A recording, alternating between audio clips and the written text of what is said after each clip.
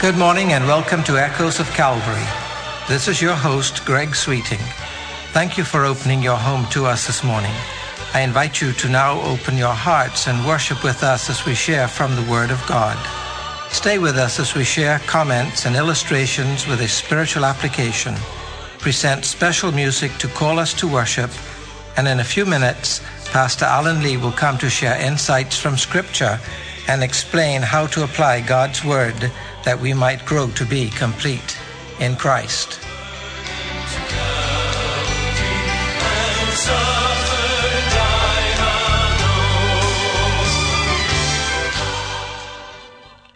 Songs of Praise on BBC television is a favourite with my wife. We watch it together almost every week. This past week, the guest artist was Paul Jones, a well-known British singer and performer. He was presented as a former atheist who came to see the truth and gave his heart to Jesus. There was apparently a famous exchange between this Paul Jones and a British icon named Cliff Richardson. As the story goes, it was quite a bitter exchange, with Jones, who pushed his atheism, and Richardson calmly proclaiming his belief in the gospel. I guess the truth of the message registered somehow in Jones's heart, though he wouldn't admit it at the time. But after this heated debate, Richardson apparently called Jones sometime later and invited him to a special meeting where a man called Louis Palau was speaking. He was insistent, and Jones agreed to go. I'm sure you recognize the name Louis Palau, a very effective and respected evangelist. This encounter, where Jones was confronted with the claims of the Lord Jesus, changed his life forever. He gave up his attempt to be an atheist and gave himself over to the God of the universe and continues to serve him these many years later. Jones is an accomplished performer and says he loves the harmonica and demonstrated his talent during this particular broadcast. It was wonderful to hear how God pursued this wayward artist until he eventually repented and bowed to the majesty of the Savior. It was also encouraging to understand that persistency does pay off. Richardson did not become discouraged and give up on Jones. It was his sincerity and his persistency that kept interest alive and saw an opportunity in the Palau meetings, and it was there that Jones gave his heart to Jesus because Richardson had invited him. So don't give up. What shall it profit a man if he should gain the whole world but lose his soul?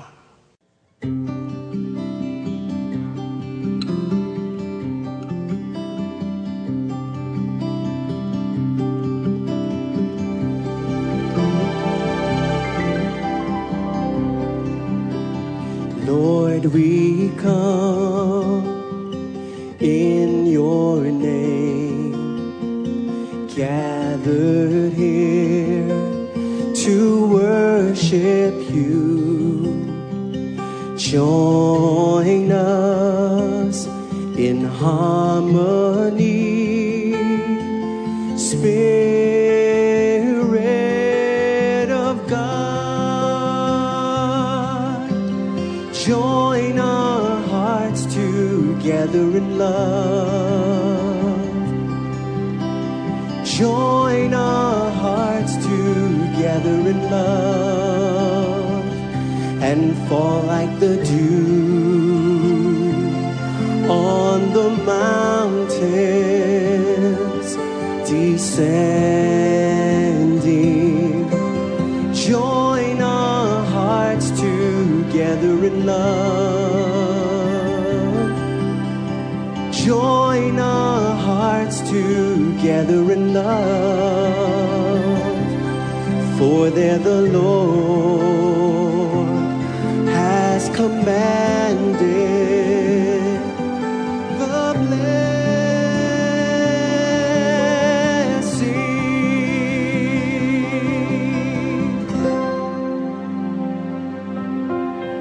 Oh, how good, how beautiful, when we live in unity, flow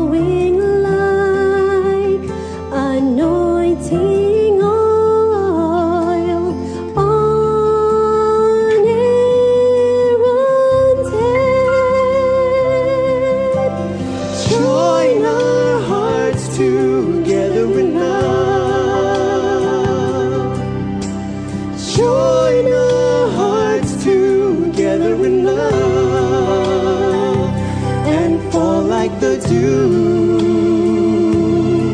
on the mountains descending. Join our hearts together in love. Join our hearts together in love. For there the Lord has commanded the blessing. Oh, so let us all agree to make strong our bonds of peace. Here is life forevermore. Spirit of God,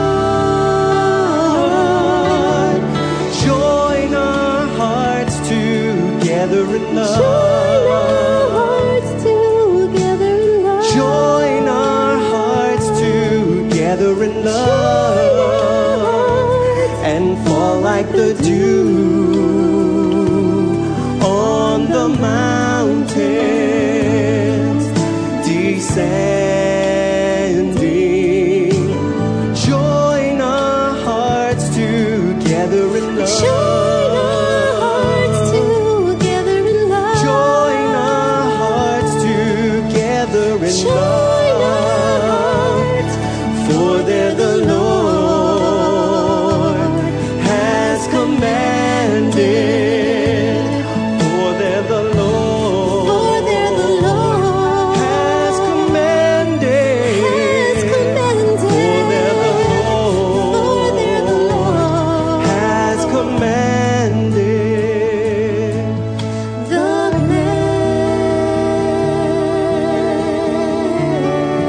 blessing. During the interview, and in between several hymns and songs that made up the broadcast that week, Jones made reference to the effect that art played in his eventual conversation, and of course eventual conversion as well. He says he was particularly drawn to an artist who painted a couple of centuries ago. One of the pieces that this man had painted was shown on the screen.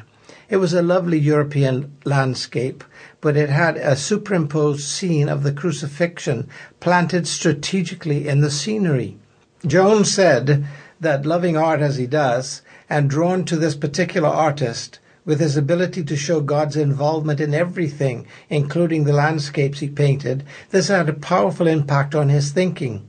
He came to realize that he could not really be an atheist. He saw how all this, like a precious tapestry, pointed to the obvious. God made everything.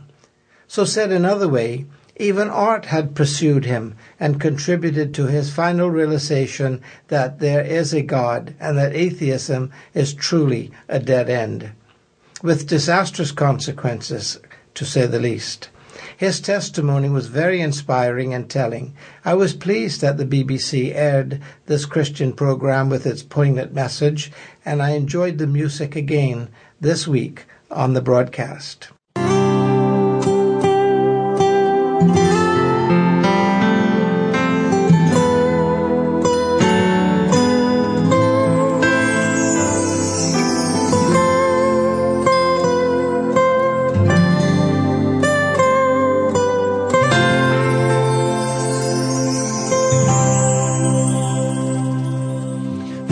Father, we love you. We worship and adore you.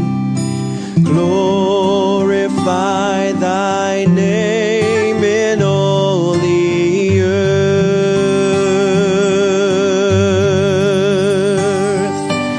Glorify thy name.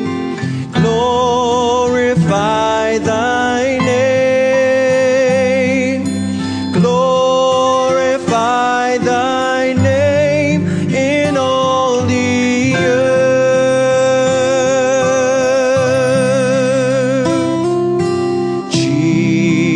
Jesus, we love you. We worship and adore you. Glorify thy name in all the earth. Lord, we glorify thy name. Glorify thy name.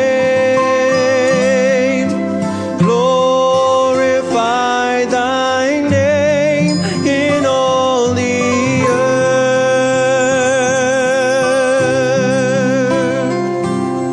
Spirit, we love you.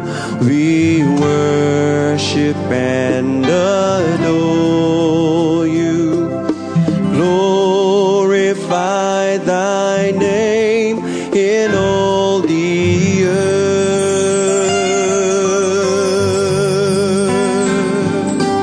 Glorify thy name.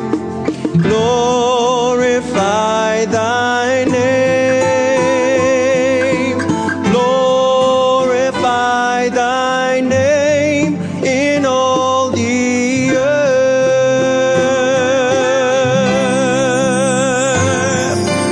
Glorify thy name.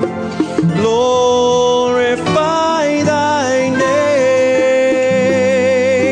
Glorify thy name in all the earth.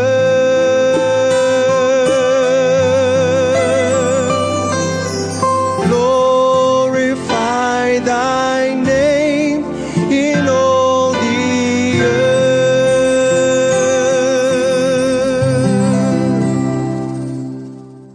And now with his message for today, here is Senior Pastor Emeritus Alan Lee. Greetings once again in the name of our Lord Jesus Christ. Thank you for tuning into our program today.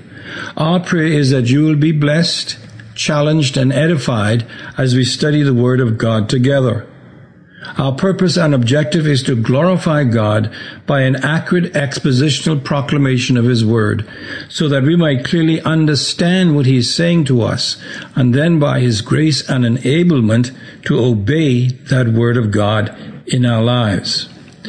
We are studying the Bible's prediction that the days in which we are now living will be characterized by religious deception. In other words, men and women claiming to be shepherds and prophets of God's people will infiltrate the church according to Jesus as well as the apostles, and they will do this to seek to fleece the flock of God for their own selfish, greedy, and ungodly purposes.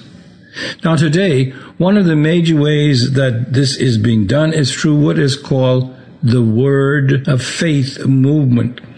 This is a twisting of the Word of God, so that in effect it is no longer the Word of God that is being taught, but the Word of man. In doing this, Paul says in Galatians 6 that they are actually preaching another gospel. Now, in the core text passage we have studied during the past few messages, Matthew 7 verses 7 through 27, Jesus himself provides specific criteria by which we can discern these false teachers and the teachings that they proclaim, who come to us as genuine preachers of the gospel, but in actual fact are what Jesus himself describes as wolves in sheep's clothing. Jesus says we can determine the difference by examining their fruit. This includes the doctrines they promote, as well as how they handle the Word of God.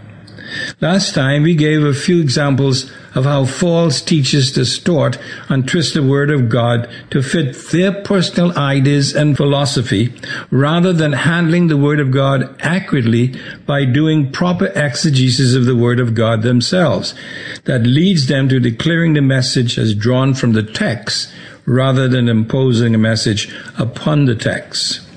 We also surmise that some are probably handling the Word of God in this inaccurate fashion simply because they do not know how to study the Word of God.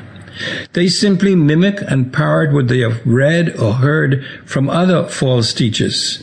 As I mentioned, this is prevalent among those who adopt what is called the Word of Faith movement today.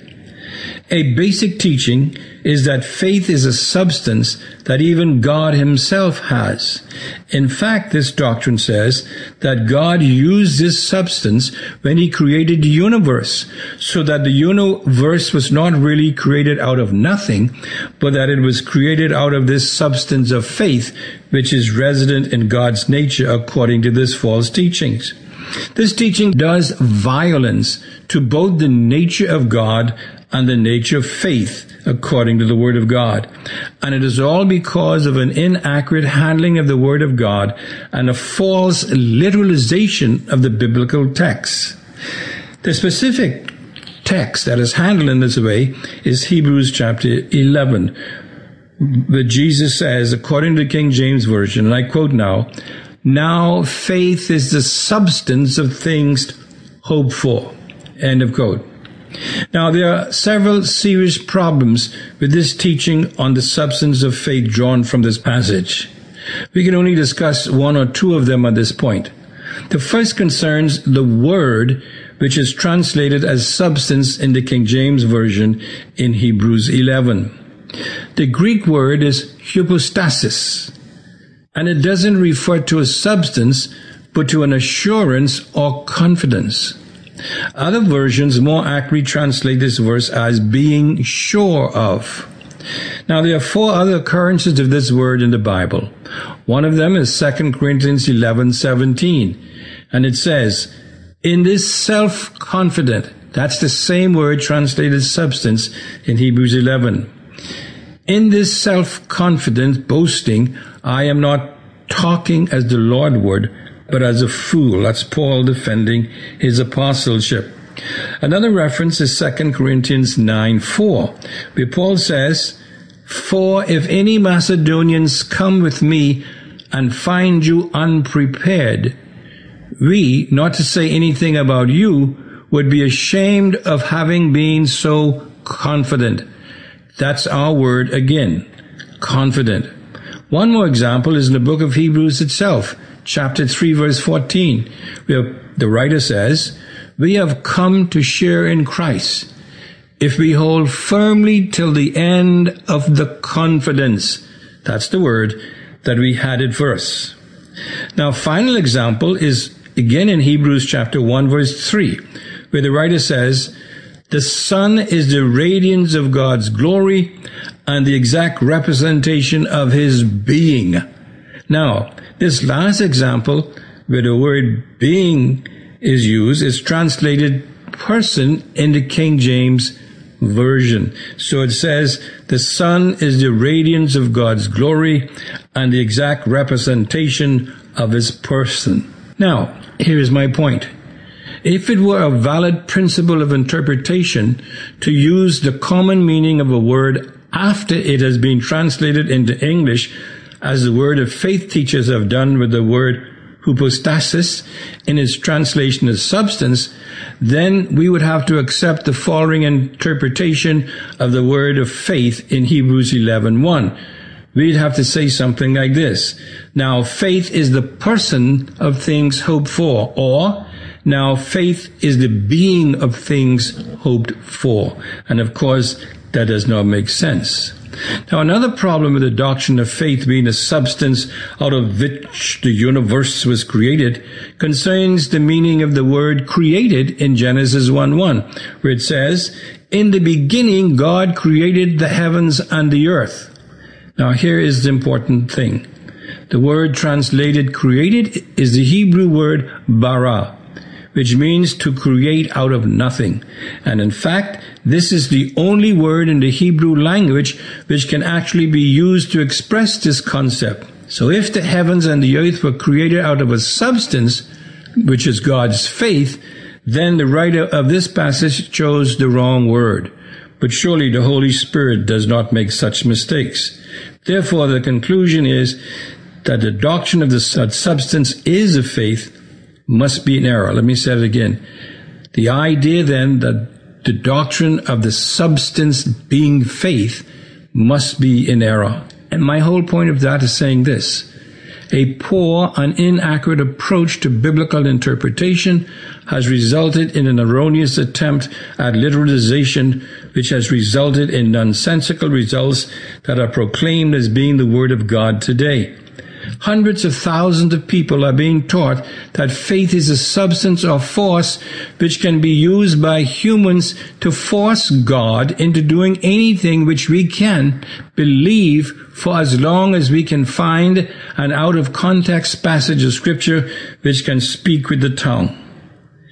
They are being taught that what we need is not to have faith in God, but rather to have the faith of God ourselves. And that's the error. Being taught that what we need is not to have faith in God, but to have the faith of God itself ourselves. Now, it is said, if we have this faith, this substance, then we can do what God does. One author says of this false teaching, and I quote, "How many people have forfeited their chance at salvation because of foolish teaching such as this? And what of the teachers who teach us? We must be careful to literalize passages in a manner that makes sense, and only when that is the intended meaning of the passage itself. Otherwise, we will misinterpret Scripture." End of quote. And that's my point. People who are handling the Word of God, claiming it to be the Word of God, but in actual fact it is not. It is the Word of man. And so I say, today in this age of deception and deceivers in which we live, we must have a proper and accurate understanding of the Word of God if we are going to know what to do for the glory of God and the good of His people. We must heed the warning of Jesus and the apostles to carefully discern what we hear being proclaimed as the Word of God, and like the Bereans, to search the Scriptures to see if it is so.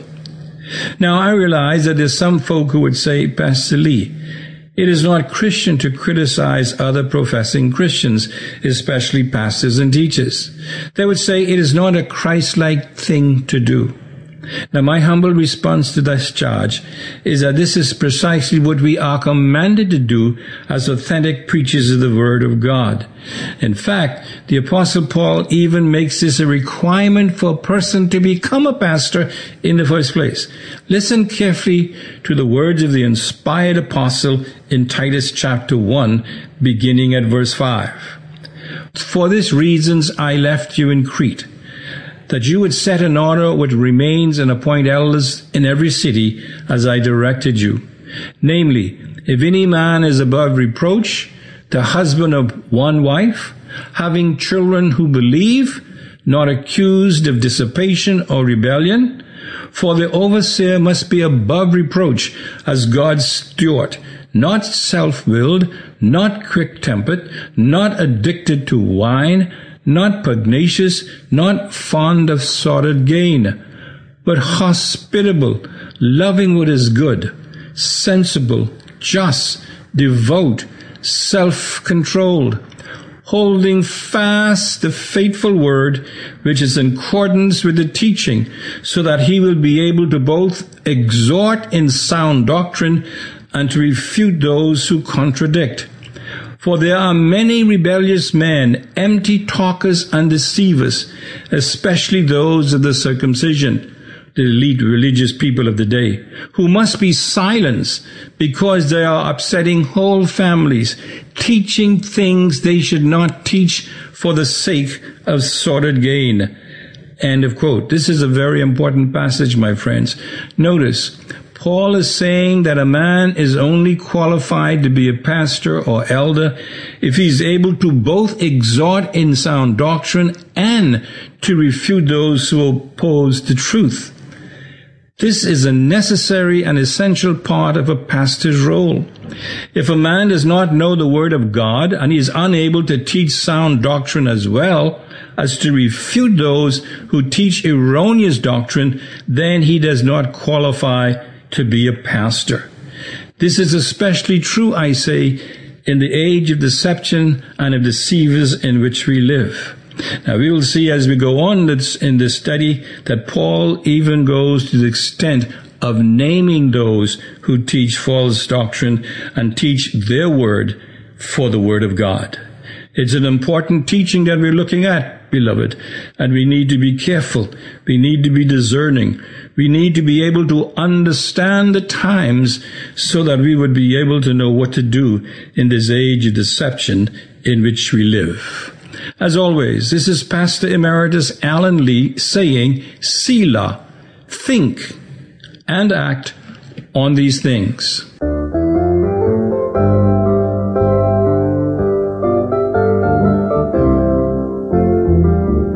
It could happen in a moment, in the twinkling of an eye. It could happen in a moment. He could break the eastern sky. Though our hearts will feel unworthy, yet how happy we will be when the Savior comes from heaven, when His blessed face we see. You have been listening to Echoes of Calvary, a radio ministry of Calvary Bible Church in Nassau, Bahamas. Our morning worship service begins this morning at 11 o'clock in the sanctuary located on Collins Avenue.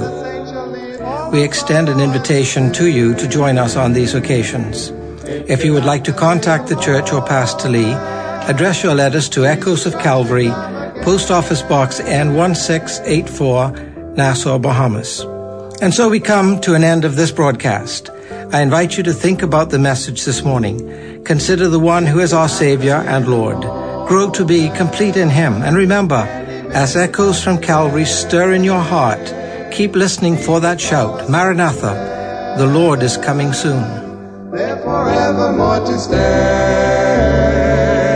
Hold the fort a little longer in your struggle over sin. Trust the great commander's promise. He will surely come again. I am listening every moment for the mighty trumpet sound. What a time we'll have together when the saints shall leave the ground, and our toiling will be over, all our sorrow and its pain. It could happen in a moment. Jesus Christ could come again. I am listening every moment for the mighty trumpet sound. What a time we'll have together when the saints shall leave the ground, and our toiling will be over, all our sorrow and its pain. It could happen in a moment. Jesus Christ could come again.